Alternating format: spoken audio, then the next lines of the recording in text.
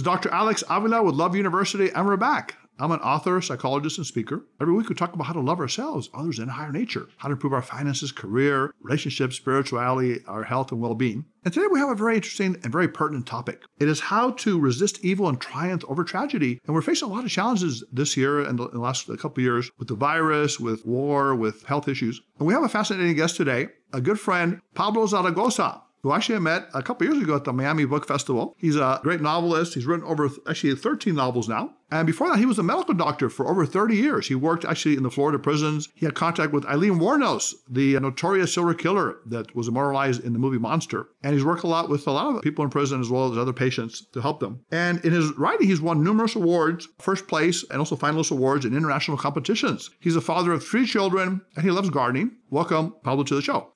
Well, it's nice to be there, my friend. How are you doing? Great. I'm glad to have you back. You got a latest book that's very fascinating. It's called The Reluctant Nazi that I think just came out. And it's very fascinating. Oh, it's upside down. Okay, there it is. Okay. No wonder he's reluctant. He's upside down. Okay. And this is a fascinating book, and I want to get into it. I'll just tell you a little bit of what I see here and what you told me. It's a young man who joins the SS, which is the kind of paramilitary part of the Nazi Germany. And he rises to the ranks. He works with Himmler, the notorious Gestapo head. And I think they steal art and other things and gold and jewelry from Jewish individuals, victims. And Himmler says to him, I want every scrap of gold these ignorant animals have, their teeth, their crosses, their stars of David, from the banks, jewelry stores, so they can build vast wealth for the party. Now, he's into this, apparently, and then I guess he changes his tune later on when he hears about Hitler's final solution to kill all the Jews, and he has a new wife and all that, and they kind of steal everything back. Tell us what happened in this story. This is pretty fascinating. He gets involved with these folks at an early age during the early 30s, and he's swept up in the Nazi fervor. Once he starts actually seeing what they do in Poland and in the Eastern Front by these squads of individuals mowing down people, stealing from them, he says, this isn't what I signed up for. Yes.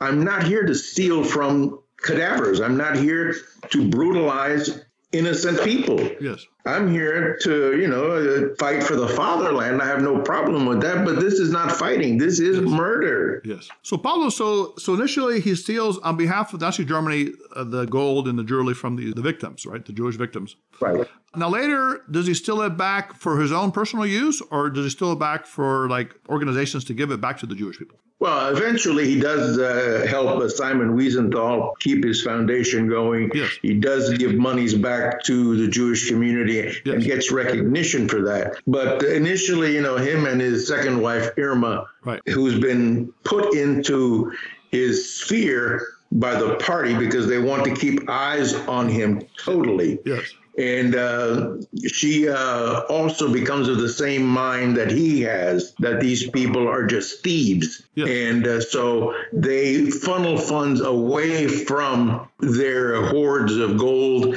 and jewelry and so forth. And they begin to funnel it away. But also he's been charged to put funds into special operations.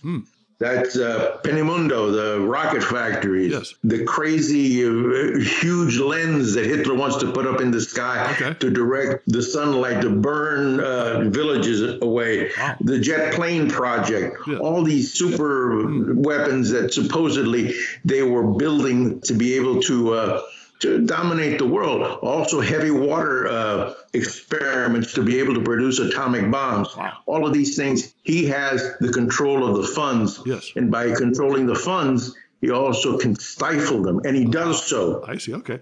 So he has kind of a change of heart, but was he tempted at some point to just say, hey, heck with this, I'm taking this money and leaving the country or something? All the time. He's afraid, he's paranoid. Okay. He wants to be able to escape, but Irma says you can't escape because these people have agents all over the world, and we're not going to be able to escape completely until these people are in the ground. I see. So his name is Hans, the protagonist, right? And then Irma, his second wife, apparently in the book. Yes, Irma. Okay, what happened to the first wife? Was she a good person? The first wife also she's directed to keep the spy on him, and she sends reports back to Goering and Himmler and so forth. Okay. But she also becomes, instead of an empty vessel, she becomes enamored with him, and she gives him a son. But in doing so, the child dies in utero, and she becomes septic and dies. Oh, wow. Tragedy. Okay. So Yeah. interesting. Now, is Irma, his conscience, in psychology, we have what's called the superego. You may have heard of the id, ego, superego. It is like the spontaneous instinct of, getting what you want, instant gratification. So that might say, hey, take the money, steal it, run. Superego. He wants to go and run away because he can't take it anymore. Take it away. He has all this paranoid pressure on him. Okay. He's afraid that he's being watched. He's afraid that at any moment these jackals are going to eliminate him. Yes. And so he's fearful for his life and his family. I see. But Irma keeps him. Irma's logic. Yes. She says, "No, you can't do this now. Yes. It's not time. We're not ready to do it." Okay. So she's the counterbalance to his flight. I see. So she's kind of Wanting we call her the ego. Ego is rational mind, and then the superego is conscience. So she's probably saying, okay, let's plan it carefully, but also let's give back or help in some ways, possibly. Sure, absolutely. And I guess a lot of wives, good wives, I would imagine, or good husbands are that way to their spouse. We would love that to be the case. They're the conscience, right? I have a gem because she keeps me straight all the time. You have a great partner. Like if you want to eat all the pumpkin cake, and she says, no, you can't do it. It's bad for you. You ever get that? That's right. No. She makes sure that we eat healthy, that we stay healthy, that I go and do my gym and all these kinds of things. So in a sense, she's Irma trying to make sure that I stay alive. That's awesome. Well, in some way, the Hans has Irma to keep him alive, right? The same way. Yes. Yes, absolutely. So in terms of this, all great novelists, Pablo, show character arc, right? The transformation of the protagonist. So at the end, he's working with Simon Wiesenthal, the great Nazi hunter, trying to get justice for Jewish people, and helping to, I guess, find Hitler at the end or something like that. At the end, he's assigned to go to Argentina because there have been reports, photographic evidence that he might be alive, and so he does go with a fella, and they go to this villa which supposedly he's been living at. And they find a grave, and they unearth the grave, and there he is, dead, finally. And so that all that hoopla about him being burned after he shot himself in the Fuhrer bunker was all false. It was all false. Okay. He had escaped. Escaped through Norway via submarine to Argentina. See, they had been funneling funds into Latin America, Argentina, Uruguay, Paraguay, to be able to set themselves up in industry in case it fell apart. Interesting. Now, this sounds like a fictional fact. I mean, in reality, Hitler did die in the bunker, or is this an alternative theory that you're developing? There is photographic evidence that he was still alive for a while. Interesting. After the. Wow. So it's like an alternative theory. Yeah, it's an alternative ending to World War II. The Russians only recently have allowed DNA confirmation of his death. Interesting. But there's still a lot of questions. I see. And then I think Adolf Eichmann was found in Argentina. Some of the Nazis did escape. Well, there's a large colony of Germans, expatriates there in Argentina. In this area, one particular area of Argentina, which looks a lot like Switzerland or Bavaria. Interesting. And so they've built chalets there, and they have wineries there, and they do have a lot of industrial clout. Right. Do you think that any of them are still alive? This has been like 100 years ago, right, or something? Almost. The originators may not be around, but their descendants are. Their children are. I see. The philosophy probably has stuck with them for a good long time. Right. Exactly. Wasn't Joseph? Was it Mengele, one of the doctors that experimented? Mengele was supposed to be in Brazil and Paraguay. Wow. They've confirmed his death. I see.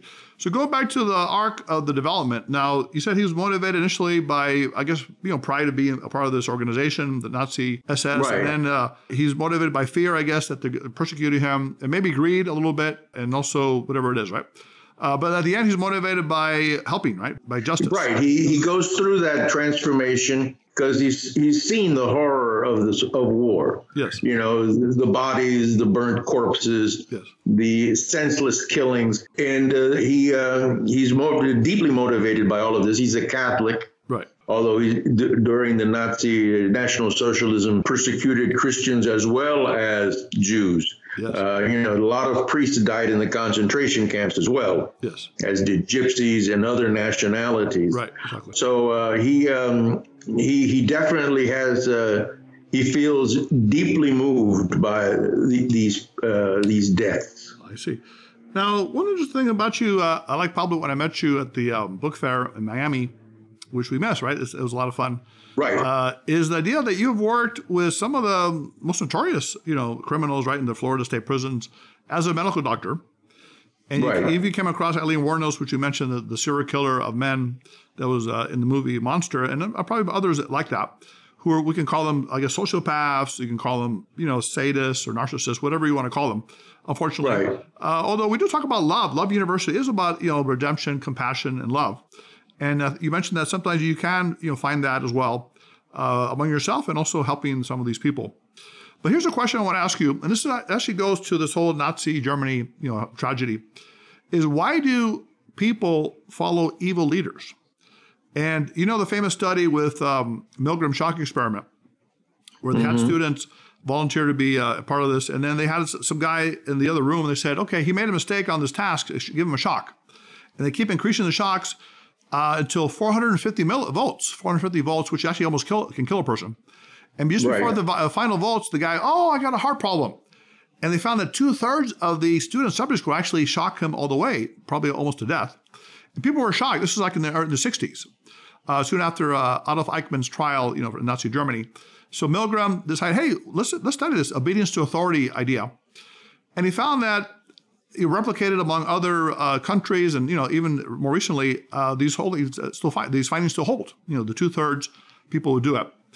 Now, the only exceptions are, for example, if the person that you're shocking is right next to you, like personally close to you. Right. Or, for example, if there's two experimenters, one says shock, one says don't shock, or if the other people in the room, the other students who are Confederates actually, they say don't do it, so you have a social consensus. So there are some exceptions to this rule that they would actually shock him all the way to almost death. So tell us about that. What is your take on this obedience to authority, resistance to negative, evil authority? Well, unfortunately, most of our population are lemmings. They'll go to the edge and jump off the cliff. Okay. What does a lemming? Tell us about that. A lemming is a little creature, small, tiny little animal. Okay.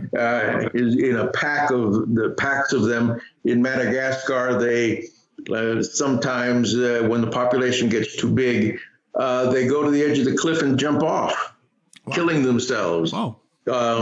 There's also a social experiment where they divided students up into guards and prisoners. Zimbardo.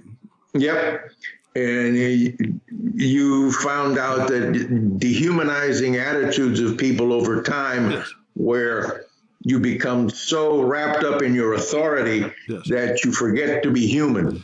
Exactly. Yeah. 1/3 of the students in the study who were guards became sadistic. Yeah. They would strip them naked. They would not let them throw away the feces in the bucket, and they would have to clean the toilet with their hands. At some point, they even fired fire extinguishers at them. And these were students. These are all college. So they had to discontinue the study after a few days. People had nervous breakdowns. So a couple of things they found from that study, probably you saw this as you did the research, is something called routinizing the task, which basically means that you give a number to people. For example, in Nazi Germany, they give numbers to prisoners. Also in prison, you're no longer a human, right? You're kind of dehumanized. You're a number. You're a number, right? So, let's take 3, 4, 5, 6 and give them solution number 253, which is gas chamber. But you don't say, father of 4, Ralph, human being. You make them a number. So that's one thing that can actually, unfortunately, gear people to these violent and sadistic acts. Well, in Nazi Germany, what they did was, instead of putting a bullet in the back of your head, which was initially done in the conquest of Poland, when they collected people and executed them.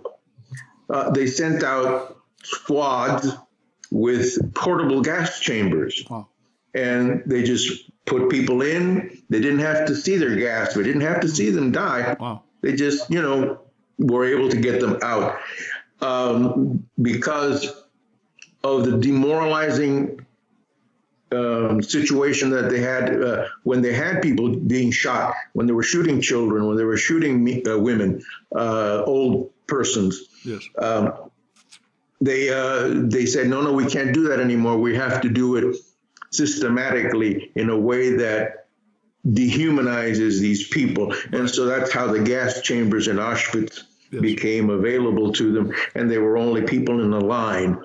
And they didn't see the gasping for air, the horror in people's eyes. No, they didn't see any of that because they didn't even clean the gas chambers out. These were people who the capos in the concentration camps who cleaned out the ovens, who put the people in the landfills where they threw lime over them to keep away the stench. Wow. And so they tried to make it as dehumanizing as possible because they knew that if people saw these things, they would be revolted by them. Definitely. Yeah, let's go back to the Milgram experiment. When the person you're shocking is far away, it's like the idea that you can kill at a distance easier. In the old days, you have to kill someone face to face and see the blood. And that's much more difficult. But now, you hit a button, the bomb explodes, you don't see anything happening. And the other idea is that, a lot of these Germans, they say before the war, were just average, middle class family people. They had jobs, they sent their kids to school. They weren't necessarily sadistic or evil in any way, but then all of a sudden a lot of things changed among some people. And one thing that they talk about, is... Go right ahead. Oh, okay. I know you have some ideas. Is diffusion of responsibility, Pablo. You've heard this idea that if other people are present, you think that someone else is going to, do something to help someone else, so you don't do it, and therefore no one does anything because the responsibility is spread out. So tell us about that. And many of these camps were far away from the population. People had heard about them, but they never saw anything, and they said, "Well, we were in Village X. Yes. We heard of these things, but we never saw it." Right. And so, this happens even today. Yes. In places where they have, isolated populations where they can say, well, we never saw this happen. Yes. And it's very easy to say, well, it didn't happen because we didn't see it. Definitely. Well, also one thing at the end of the book, Pablo, you have something interesting. I guess this guy's gone through the journey, Hans, he's helped, get the money back, and then he's helped Simon Wiesenthal. But he said he's in Austria in 2005, talking to the Wiesenthal, and he says that they saw Nazi youth even today. They're seeing them walking around with leather jackets and shaved heads and swastikas. And he says to the Wiesenthal, they're coming back. The hooligans haven't read about the atrocities the leaders committed. They tell them that unemployment is due to the brown man working for less money and that their country will soon belong to these people. So, tell us, Paulo, the idea of scapegoating, where you blame someone else for, problems, issues outside of yourself, and then that creates the idea of violence. Tell us about that. Is that occurring in today's society? Oh, I think it is. I think we were blaming other people for our own problems. I do believe that. People have always kind of blamed either Hispanics for taking their jobs or blacks for taking their jobs. Right. And, it's this culture of blaming someone else for your own problems. If we didn't have, if we didn't have quotas, I would have gone into medical school. Or if there weren't racial preferences, I would have had this job. Instead of looking in yourself, were you the best qualified person for the job? Right. And so we want to blame someone else for our own shortcomings. Yes. This is prevalent even today. Definitely. So unfortunately, Nazism and other groups may have some appeal to certain young people that have these kind of ideas. The so-called idealistic aspect of having, their society as superior. But let's talk about the other side. I mean, this is, kind of negative, and this is over 80 years ago, but it's still very pertinent today. the whole idea of the prejudice and also hate. But there's also meaning in love. Now, you've probably researched one of the great psychiatrists, Viktor Frankl, who actually was in the Nazi concentration camps as a medical doctor. Oh, yes. During Nazi Germany. And he observed that there are some men that are very strong and sturdy, and they died after a very short time in the camp. They gave up. Other men were very small and scrawny, but they survived the whole 4 or 5 years. And because those guys had a will to meaning, they had a purpose for living beyond just the everyday thing. Some of them wanted to write a book or maybe see their grandchildren or children graduate from college. That was what drove them to survive the camps. And a lot of them had faith. Yes. Exactly. A lot of it. Faith moves mountains. If you believe, then you can't give up. Definitely. Because you know that if you give up, you're asking for death. And you don't want to. Only the Lord can give you death. So you believe that if you commit this act of violence on yourself, you won't see the day of glory. So again, faith had a lot to do with people surviving. Definitely, yeah. We call it the higher nature, which people have different beliefs, God, spirit, whatever it is. But it's something that drives you beyond yourself, the search for meaning, according to Viktor Frankl and other psychologists or psychiatrists. And he talked about the idea that we have to find a meaning in work we do or doing some good deeds for others, making a connection, a loving connection with other people. Establishing what I call a legacy of love in some ways. Like what you leave behind, once you're gone, is that love that you had, right? Love for your family, love through your work, love through things that you've done. And in your case, apparently your love through your books. You're a great researcher. You've done a lot of work on this, and also a great writer. And we were talking earlier about your discipline for this, because let's say there are writers out there that maybe have writer's block. People starting out, maybe they're doing it for a while, but it's hard for them to really keep that production going. Tell us a little bit about what keeps you going. I know you have a great partner, but what is your discipline like? How do you do that writing every day? Oh, well, I get up and unfortunately these characters talk to me in my sleep. Don't give me much chance. Don't give me much chance of rest sometimes.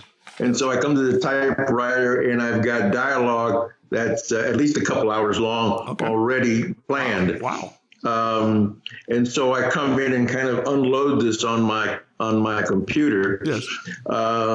Trying to make sure that there's a flow and there's continuity and there's something that flows naturally. Yes. And so we work on that basis. I'm not much for outlining books ahead of time.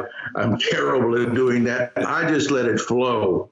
Okay, that makes sense. It works for me. Not everybody's like that. Some people have to draw little stick figures and write little paragraphs here and there, right, to be able and outline it. I don't. I just know that these characters had a life, and I'm trying to portray it as best I can. Okay, interesting. I've heard that about some of the authors that have that great ability to channel the characters through the writing. The character. Yes. Now, you did mention something that you do write 6 to 8 hours a day, so you don't just lie in bed and just wake up whenever, right? And just, so you have a... No, I'm very much...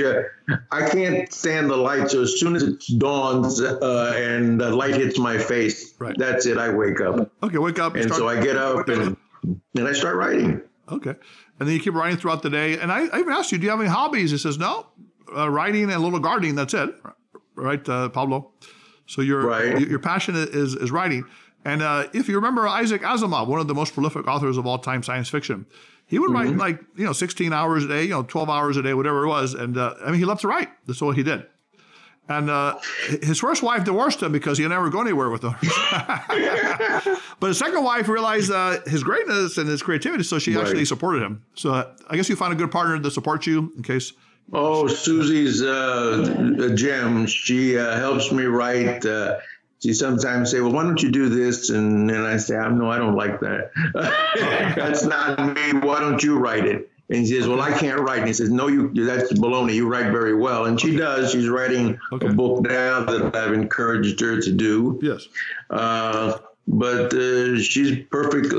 She edits for me. She makes sure that my T's are crossed and my I's are dotted, and the story makes sense. Definitely. And that's the important thing, that the story makes sense. Exactly. Now, Pablo, I want to ask you a couple of questions. These are what we call questions of power, questions about you, and how you've transformed yourself, if you have. Mm-hmm. Has there been a failure in your life or apparent failure that has set you up for success in life, that helped you transform in some way? Oh, well, I believe that we're always transforming. We're always trying to improve ourselves. I started out as a pathologist. I then went into general medicine. And from there, we've done several different things. And this is about the third transformation that I've had. So we're always transforming. We're always trying. Was there a failure? I mean, I know you've been divorced and other things. I mean, what's been the most painful? That's a failure. That's a personal failure. Okay. Did it help you overcome, something by learning from that in the future? Oh, yeah. It helped me overcome a sense of self-worth. I didn't have self-worth at that point. Okay. And so I went into a depression, and it was very hard for me to get out of it. Yes. And so I started to write. And I started to write, I had 2 novels that came out of that transformation. Yes. One of them is called Armageddon. Oh, yeah. And it's about demons and so forth. Yes. And the other one is called Infectious Game, where the protagonist is a lady who uses bacteria in order to eliminate those that have caused her problems in life. Okay. And then we started our Madsen series. Now we're on Madsen Case 3, detective who is an African American in the 50s and 60s in New York City, and his ability to solve crimes. So it kind of pushed me into writing. So you have kind of a wide variety of topics and interests in your writing. I remember Armageddon, we talked about, I like that, the whole spiritual take on it. And now you have this one here in Germany. Now, in terms of tweet, if you could write one tweet to the world, I know you're not a technical guy per se, but like a little phrase. What would be that little phrase you would write to the world to inspire?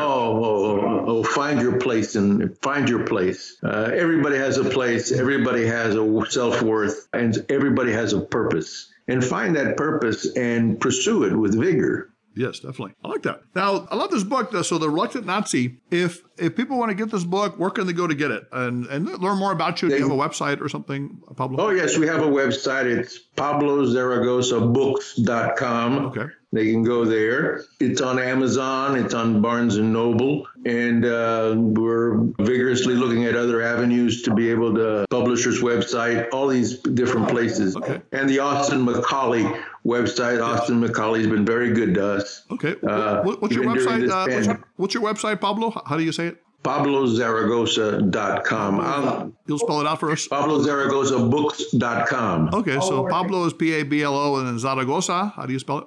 That's the Zaragoza. Pablo Zaragoza. That's a Latino name, right? Yeah. And I know you're That's my mother's maiden name. That's in honor of her. Oh, okay. Because she has a lot to do with the formation. Yes. So it's PabloZaragozaBooks.com. Okay.